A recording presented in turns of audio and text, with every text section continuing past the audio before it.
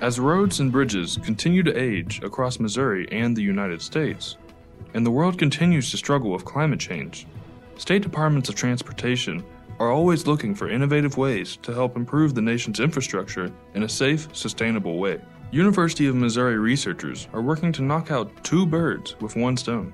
The University of Missouri is partnering with MODOT to test the use of recycled plastic waste in a new sustainable asphalt pavement mixture.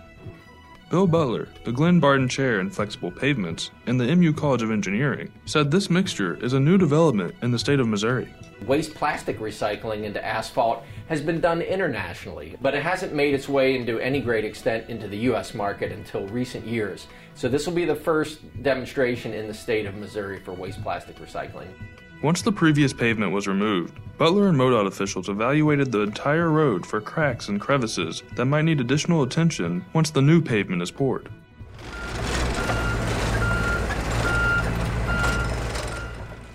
Butler says that he expects this new pavement mixture to wear down slower than mixtures that were previously applied to the road surface. We expect that to be greatly mitigated this time, or greatly slowed down with these higher performing recycled overlaid asphalt mixtures. For more on this innovative collaboration, visit showme.missouri.edu.